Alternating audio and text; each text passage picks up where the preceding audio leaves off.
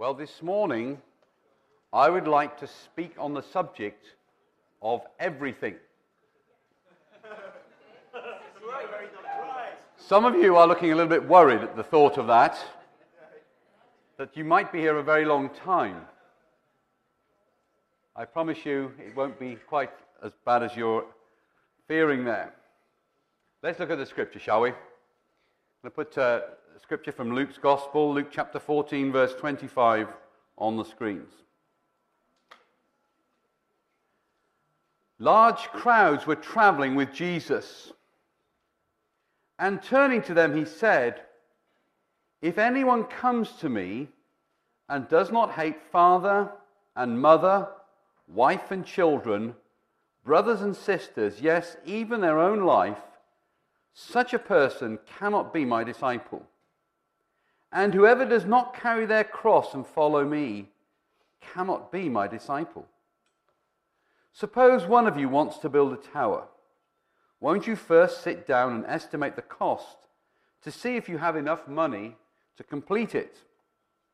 For if you lay the foundation and are not able to finish it, everyone who sees it will ridicule you, saying, 'This person began to build and wasn't able to finish.'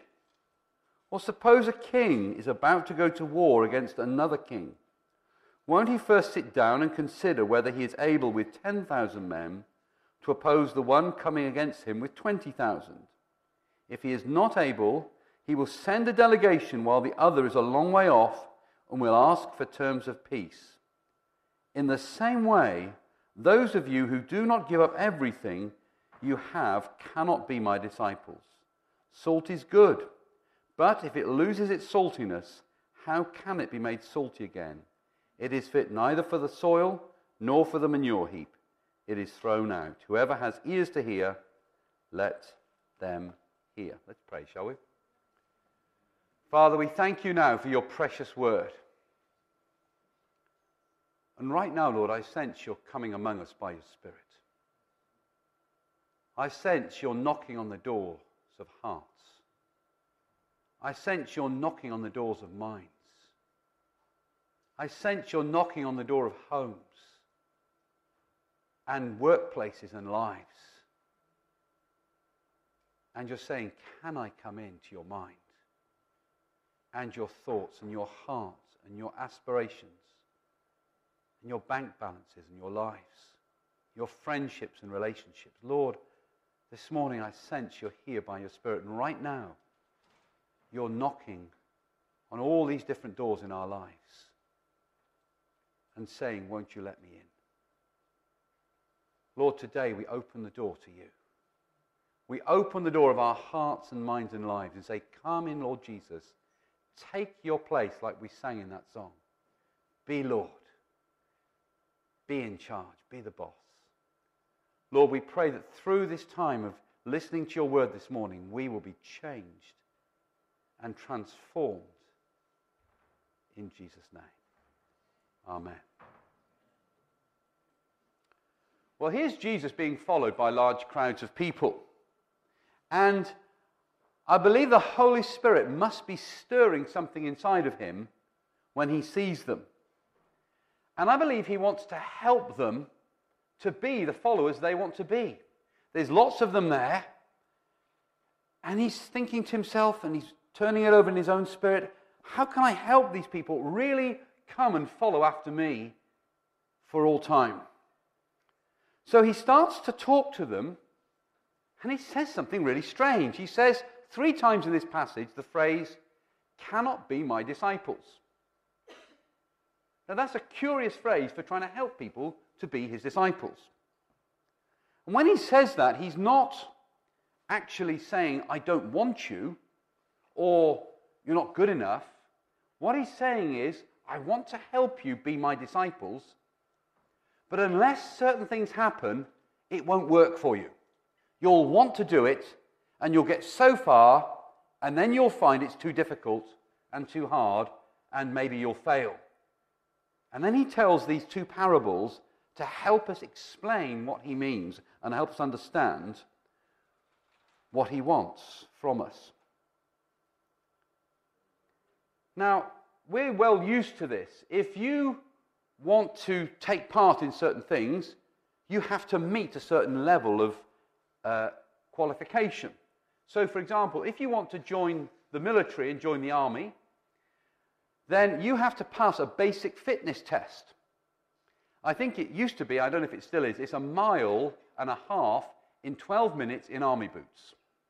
And that's the starting line. I mean, most of us would think after 10 years of exercise, if we could get to that point, we'd be doing pretty well.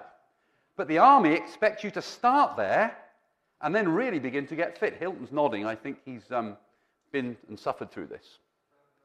And what they're saying is this: if you can't run 1.5 miles in 12 minutes in army boots, what are you going to do later on when it's a real combat situation? You have to carry heavy boxes of ammunition and work hard and carry your Bergen, your pack on your back, and march all night and so on. You won't be able to do that if you can't do this simple thing. And Jesus is saying the same thing here. He's saying, if you can't do this basic thing now, later on it will fail you and you won't be able to be my disciple. So that's why he's using the phrase, cannot be my disciple. Here's a curious thing and a wonderful thing. When we do this thing he's talking about, an incredible thing happens to our lives. A peace and a lightness comes over our whole being. We change, and the world around us changes when we do this thing. And suddenly, we feel incredibly different in the whole world. Everything starts to become different, and we feel this incredible sense of lightness and freedom and peace. The Bible has a word for this. In Hebrew language, it calls it shalom. You've probably heard that word. And that's what will happen to us as we really listen to Jesus and follow what he's saying in this passage. And he tells us a number of things here, what we can do to make sure we can pass the basic fitness test. And just to remind us, this isn't something we do after years and years of discipleship, and maybe 3 minutes before we die, we sort of get there and think, yes, now I've arrived. This is not the finishing line. This is the starting line. This is where we have to begin our following and walk with Jesus in order to be his disciple and experience this incredible shalom, this incredible well-being in all areas of our lives, this incredible lightness and restedness and peace in everything around us. And the one thing that Jesus teaches here that I want to focus on today is this picture of a king going to war or not going to war and suing for peace. So let's just reread those verses for you, and then we'll move on. Suppose a king is about to go to war against another king. Won't he first sit down and consider whether he is able with 10,000 men to oppose the one coming against him with 20,000? If he is not able, he will send a delegation while the other is still a long way off and will ask for terms of peace. In the same way, those of you who do not give up everything you have cannot be my disciples. Now, Jesus is comparing very strongly this idea of the king and our lives. He says in the same way. So there's a lot to learn from this. Now, have you ever felt in life like you're the king of 10,000 soldiers, but life is coming at you with 20,000 soldiers? Have you ever felt like that?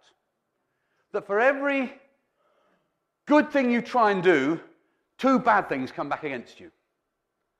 For every effort you make at work, your boss seems twice as miserable as the day before.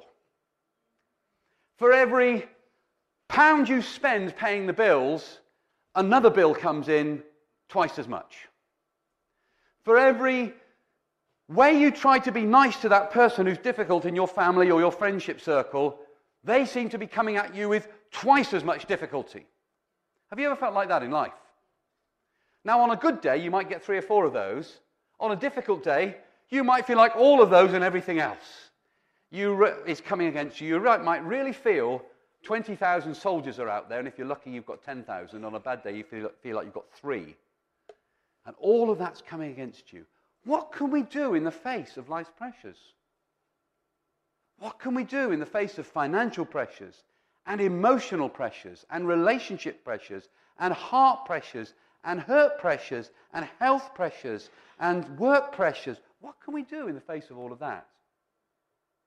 Jesus says there is something we can do in the face of all this overwhelming stuff that's coming on our lives. And it's bound up in this one word, everything. And he says, if we can surrender everything to him, that's the same as a king surrendering everything to sue for peace when the army coming against him is far too strong for him and will just overwhelm him and the people that he's looking after. Now, when Jesus told this story, everybody would have understood it, because in the history of Israel, there were times, and they're recorded in the Bible, when they had a great army coming against them, and they couldn't do anything about it. They were overwhelmed. They did not have enough spears and swords in the armory and enough men and boys to carry them. What do you do in those times? Well, let me read you one of them where a king had to deal with this. And this is in the book of 2 Kings, chapter 12 and verse 17. And this is about King Joash. And he's being attacked by a king called Hazael, king of Aram. 2 Kings chapter 12, verse 17. About this time, Hazael, king of Aram, went up and attacked Gath and captured it. Then he turned to attack Jerusalem. But Joash, king of Judah, took all the sacred objects dedicated by his predecessors, Jehoshaphat, Jehoram, and Ahaziah, the kings of Judah, and the gifts he himself had dedicated, and all the gold in the treasuries of the temple of the Lord and of the royal palace, and he sent them to Hazael, king of Aram, who then withdrew from Jerusalem. Well, it worked. It says there, the enemy withdrew from Jerusalem. They got their shalom. They got their peace. The city was saved. The people were saved. Their lives and their way of living was left intact. Why did that work? Well, I think it worked something like this. Quite some years ago, before I came here, I was living and working in Oxford. And the leader of our church at the time said to me, Clive, I want you to go and find out something. At the time, I was doing a lot of business for the church with insurances for one thing and another. And he said, will you go to our insurance agents and see what it will cost to insure all our pastors against being sued for wrongful advice?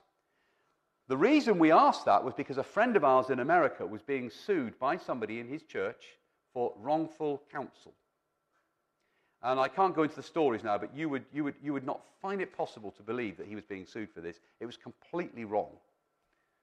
And he was being sued. We all had to put in our pockets and raise the first bill for the lawyers, which was £25,000. So we thought, well, if that kind of trend is going to end up in this country, maybe there's something we can do about it. So I went to the insurance agent. I gave him all the details. And he said, well, Clive, I'll go and do some research for you, and then I'll come back to you. Within a few hours, he phoned me back. And he said, well, I can give you a price, but do you really want to do this? So I said, well, okay, how much is it going to cost us? He said, for every pastor, £4,500 a year. And back in those days, that's over 20 years ago, that was a tidy sum, even more than it is today. He said, do you want my advice, Clive? I said, yeah, okay. Fire away. He said, don't do it. Don't insure yourselves. Just a minute, you're an insurance agent, and you're telling me not to spend £4,500 a year for us and all the other pastors and don't insure ourselves. He said, sure, well, we've been working together for a while now, and I try to give you good advice. Here's why. Now listen to this. He said, when you have insurance, people come after you because they think you've got money. When you have insurance, they'll come looking to sue you because they think they might get some money. But when you're a poor vicar, as poor as the church mice, and you've got absolutely nothing, nobody's going to bother to sue you because they know at the end of it all, they will get everything you've got, which is nothing. So he said, Clive, I know what you guys are like in the church. Don't bother to insure yourselves. You haven't got a bean. What you have, you give away, I know. He said, so just leave it as it is. Nobody's going to bother you while you've got nothing. Now, can you see the principle here, spiritually speaking? When you and I release everything to God and put it in His safekeeping, the enemy comes along and says, I want to take something from your life, Adam. Oh, hang on, he hasn't got anything. I want to take something from your life, Andy. He's got nothing.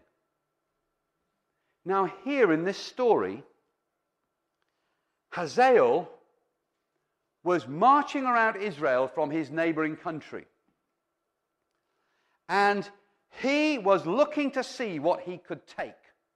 Does that sound familiar to you at all? There is an enemy about, and Jesus says he comes to take. He comes to destroy. He comes to kill, and he comes to take or to rob. And he will take everything we've got. He's that kind of enemy, just like this King Hazael here. And Hazael is wandering around Israel looking for who he can gobble up and devour. He's looking for what he can take, and then he's going to load it all into big carts and trucks and take it all home with him back to Syria. Now, here's the good news. He does not want to live in Jerusalem. He's got his own city to live in. He does not want to hang about in the most holy city in the world. That would make him feel very uncomfortable. He's not bothered in taking the ground in the city. He just wants the loot. He just wants to take the money.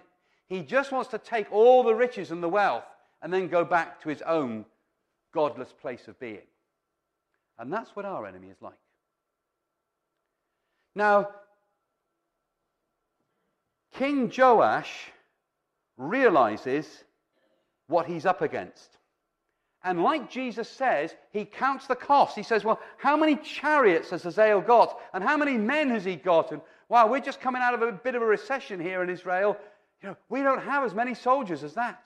We don't have as many chariots as that. We can't possibly put up an army which, humanly speaking, has got a real chance at all. So what are we going to do?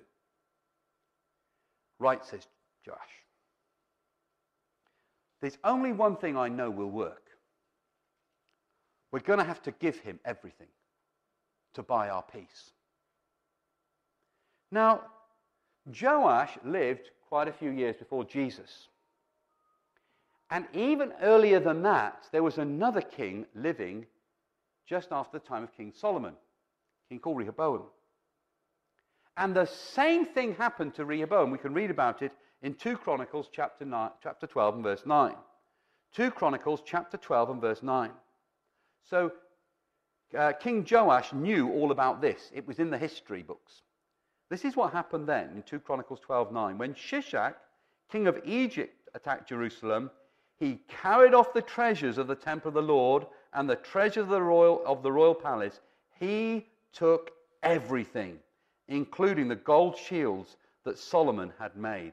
Please look at your neighbor and say to them, he took everything. That's what the enemy does. He takes everything. Now, if you read the story in greater length, we don't have time this morning, you will see that Rehoboam tried to tough it out without the men to stand against him. And what did he lose? Come on, tell me again. What did Rehoboam lose? He thought he could stand up against this guy, and he lost everything. He kept nothing. And he had the humiliation of having Jerusalem invaded and trampled all over, and all the misery that brought as well. Now, Joash knows that's not the way to do business. He knows that if the enemy takes everything, there'll be nothing left for him to come and take. Why bother to fight and lose something in Jerusalem when you've already got everything? I'll just leave them alone. He knows that will work. So, Joash was smart. And now look at what it says he surrendered. It says he surrendered all the sacred objects dedicated by his predecessors. Can you just imagine what it's like in Joash's house that night? Make a good soap opera, wouldn't it? After EastEnders or something. Joash. Here we go. Well, dear, we've got to give up everything. So, Mrs. Joash is there. You can't give that up. My grandmother gave us that tea set. Sorry, dear, it's got to go. But that's a family heirloom. I wanted to hand it on to our children. Sorry, dear, it's got to go. It's that or us. Oh, what am I going to tell my grandchildren? I can't give them grandmother's tea set, you know. And then they go down to the temple. And there's stuff in there that you've got King David's football shirt. That's got to go. King Solomon's iPad, that's got to go too. Jehoshaphat's chariot, that's all got to go. Everything that was precious from those kings, objects they dedicated, gifts they'd given, precious oil paintings, whatever they had in those days, it all had to go. You can imagine they're loading this up on great carts. Things they held precious. A spear that King David actually touched and carried. Something one of his mighty men held. All has to go. Everything. Then they go home, and Mr. and Mrs. Joash say to the kids, guys, I'm afraid we've got to go through our own house now. And the Xbox, it's got to go. You can imagine the scenes at night, all the kids wailing, no more games, no more playing Xbox that night. The DVD player, it's all got to go. How could you be so cruel, Dad? It's got to go. Everything has to go if we're to preserve our lives against this enemy.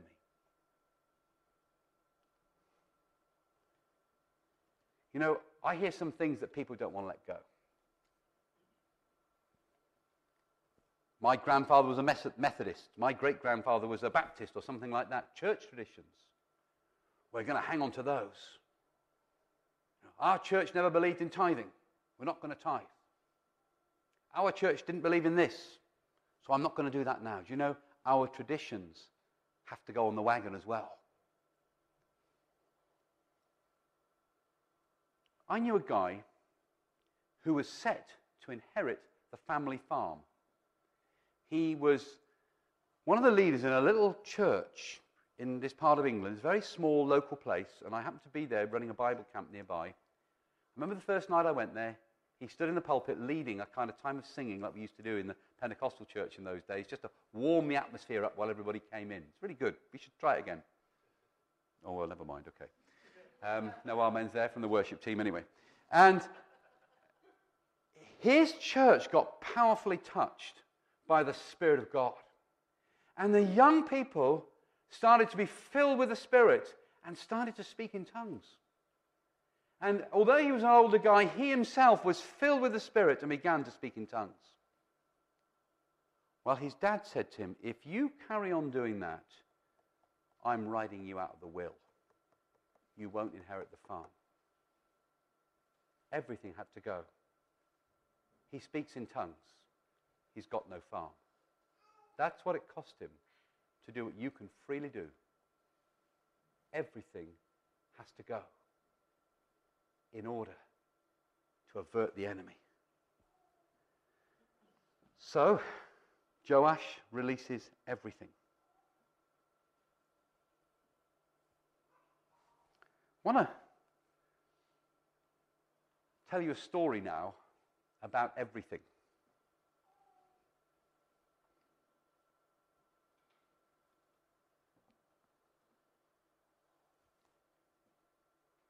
People think that Christianity came to this country at various times. Most history books will tell you that in 595, the then Pope, Gregory, sent a young missionary called Augustine, who came to this country a few years later, and landed in Canterbury and began to Christianize the south of England. At the same time up here in the north, just a few years later, Aidan was arriving on Holy Island, or that area, and turned Holy Island into his base to begin the gospel spread in the north of England. But you know, Christianity came to this country far earlier than that. Did you know, for example, the earliest church building was found in this country, in the whole world? Or at least in Europe, anyway. 222 AD, it's dated to. Now, in that century, in the 3rd century, this happened. There was a persecution going on in the Roman Empire against Christians. And it spread right to the outer reaches of the empire, including Britain. Did you know the empire reached as far as the Westgate Road down here? We are on the north side of what would have been the Roman wall. So we're in with the Scots, okay? Some people think that's a great thing. In those days, it probably was. It might still be, for all we know. We'll just see whether they declare independence, whether they come down to the wall again. It's sort of see which side we're on. But in those days, the Roman Empire stretched all the way through to Britain, and persecution spread here as well. Now, somewhere in the 3rd century, a missionary was working in the south of England. We think he came from Wales, near a town in South Wales, near a town called Newport.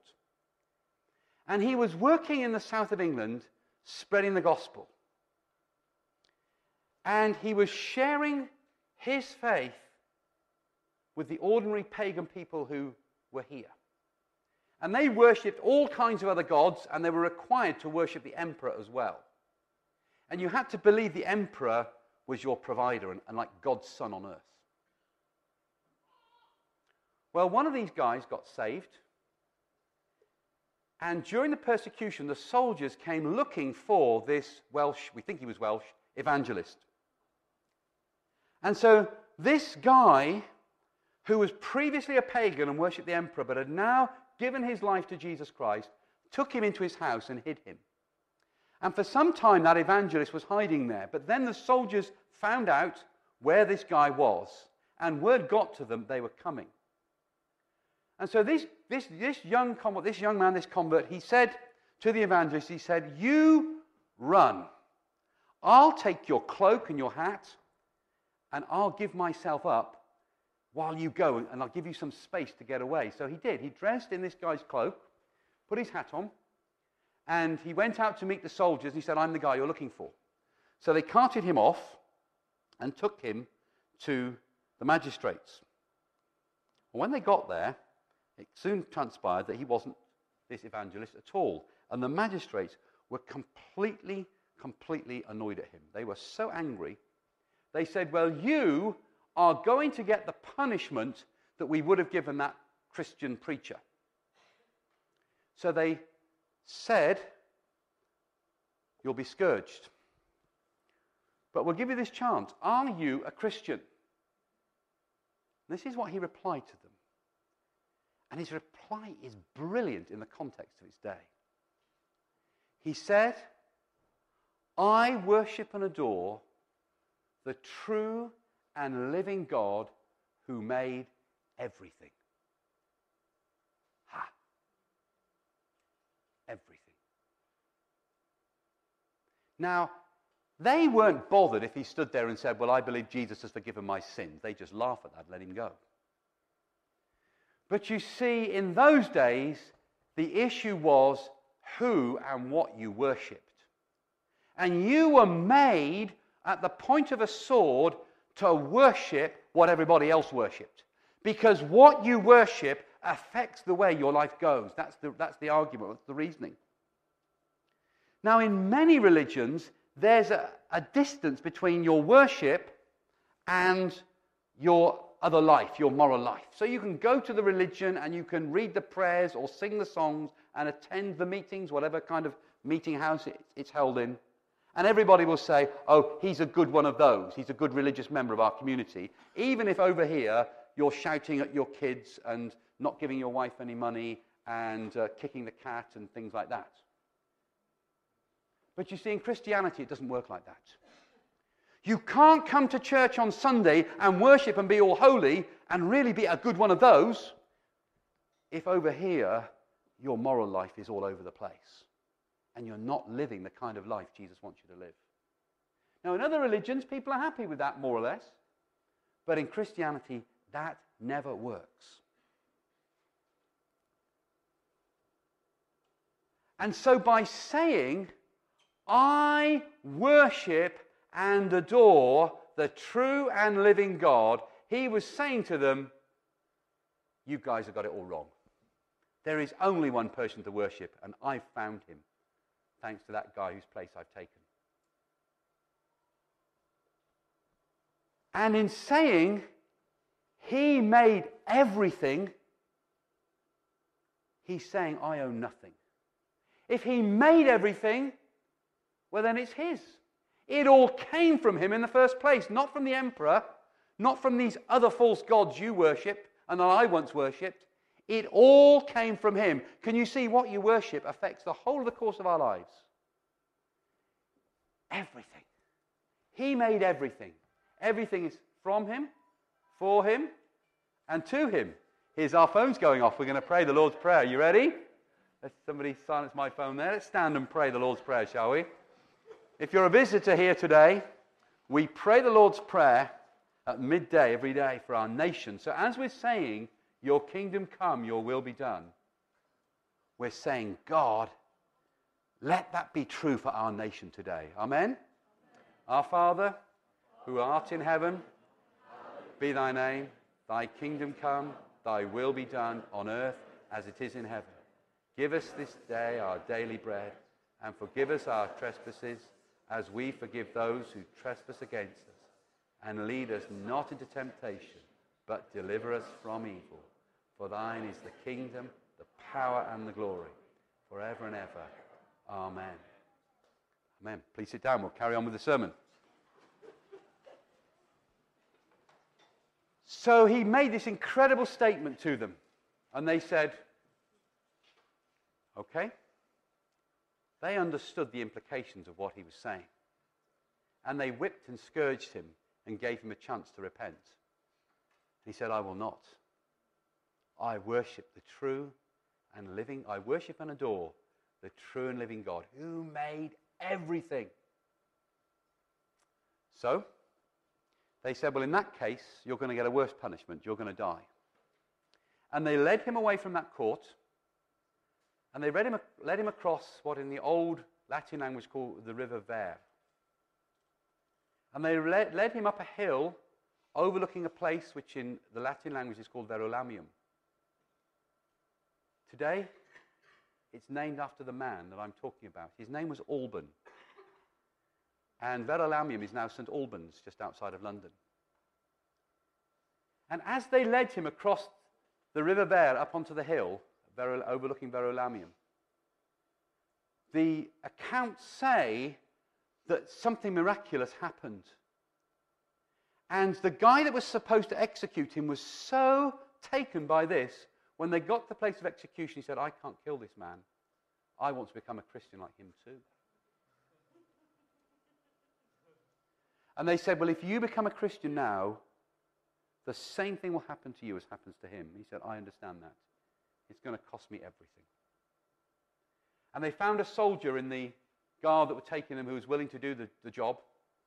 There's some grisly story of what happened to him afterwards.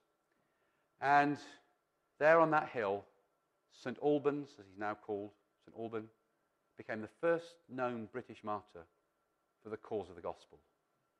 Just an ordinary convert who was willing to put everything on the line to protect the guy that had led him to Christ. And straight afterwards, the second British martyr, the man that would have been his executioner, he also lost his life on that hill. I don't know how you feel when you hear a story like that, but it stirs me inside to understand what it means to count the cost. And Jesus says, if we can't do this accountancy about kings and armies, about building and everything, then we won't make it as his disciples. If St. Albans at that moment had not realized this was going to cost him everything, he would have never put that cloak on. He would have never handed himself over to the authorities. But he did. Because he realized that God was the God who made everything and had everything and owned everything anyway, he was willing to release it to him. You see, when you've got nothing, the enemy can take nothing from you. When we don't own our finances and money and possessions are not what we're living for, then what can the enemy take from us? We have nothing. What can he sue us for? We're worth nothing. When we surrender it all to Christ and put it all in his hands so that he tells us what to do with our money, and he tells us what to do with our time, and he tells us what to do with our lives, he tells us where we live and where we work and who we marry and, what we do with our lives and so on. When it's all in his hands, what can the enemy take from us? We've already surrendered everything. And there's nothing the enemy can come and take from us anymore, because it's already been taken.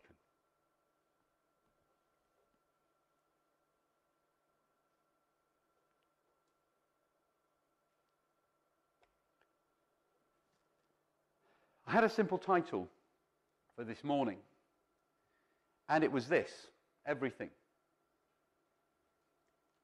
I have a question for a conclusion, and then a simple word for a response. The question for my conclusion reads like this: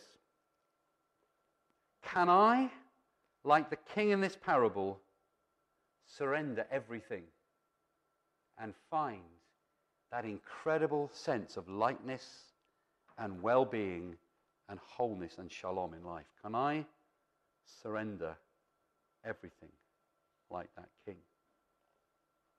That's the question I'd like you to ask yourself right now.